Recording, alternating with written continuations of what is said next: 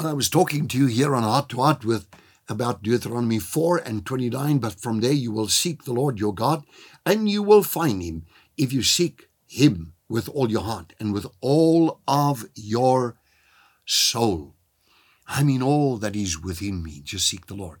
Well, I told you about that period that I went through. If you take 7 times 7 already is 49 days. Well, I went through a long period of time. A good 6 weeks I was away from everybody.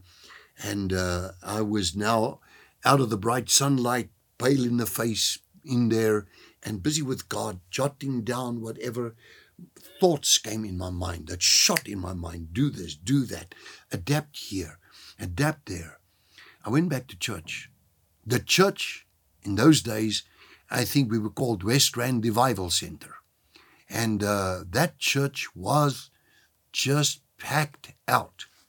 The next thing that happened was quite remarkable. After my long prayer sessions, it was quite remarkable that people that were all kinds of sickness, all kinds of diseases.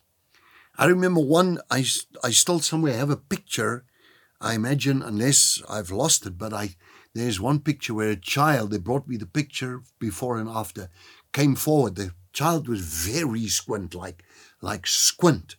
And it was a real problem, I think, for the parents.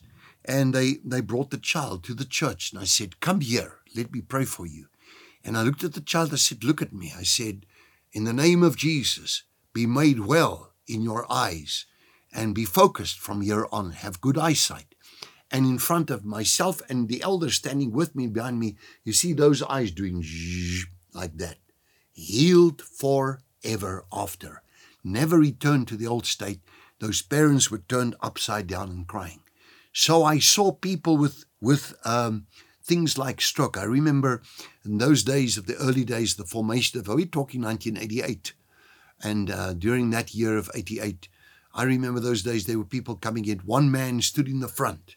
And as I moved towards him in the evening on the one side, my right side, but he was facing forward, it would be on his right side toward the arm towards me, the closest to me was also his right side. I moved that side, and at that moment in time, he was, I think he was about 55 years or so, had a stroke. Paralyzed on the one side of his body, his arm was just hanging there, and they warned me in advance, once this man has a stroke. I just walked to him, and I said to him, based on this consecration period, Jesus heals you tonight. And he was standing with his one hand up in the air, and the next moment that hand that was paralyzed shot up to the top. And he said, incredible, he spoke with no faltering. He was immediately healed. I saw people recover from strokes like that. Not once. It would happen more than once then forward. It was absolutely an amazing period. There were people that came, there were 2 cases where we prayed for people. I remember a morning where they brought me, called me down to a chemist, and there's actually doctor's consulting room there at the bottom where we were, the offices. They said there's a child that's dead. The child had been dead for some time from a nursery, had been dead through an accident, strung her by the neck in one of these, what they call them, jumping castles or whatever it was. There were this net and jungle gym, I'm not sure. But anyway, whatever they call it. And caught him by the neck. The teachers were having a room. They were having their tea. And after tea time, here's this child hanging lifeless on that net. They raced with that child in an old microbus combi, Volkswagen combi. Old one, slowly with the 1600cc, arrived at the chemist, couldn't find the doctor. There was the child.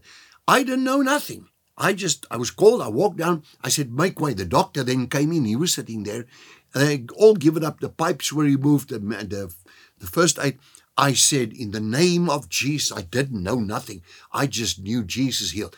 Put my hand on the child's chest and said, be healed. And in front of the whole crowd, that child went and started breathing and was normal after that. Jesus makes the impossible possible if you can believe for your own miracle this day. I'll be right back with you tomorrow on Heart to Heart.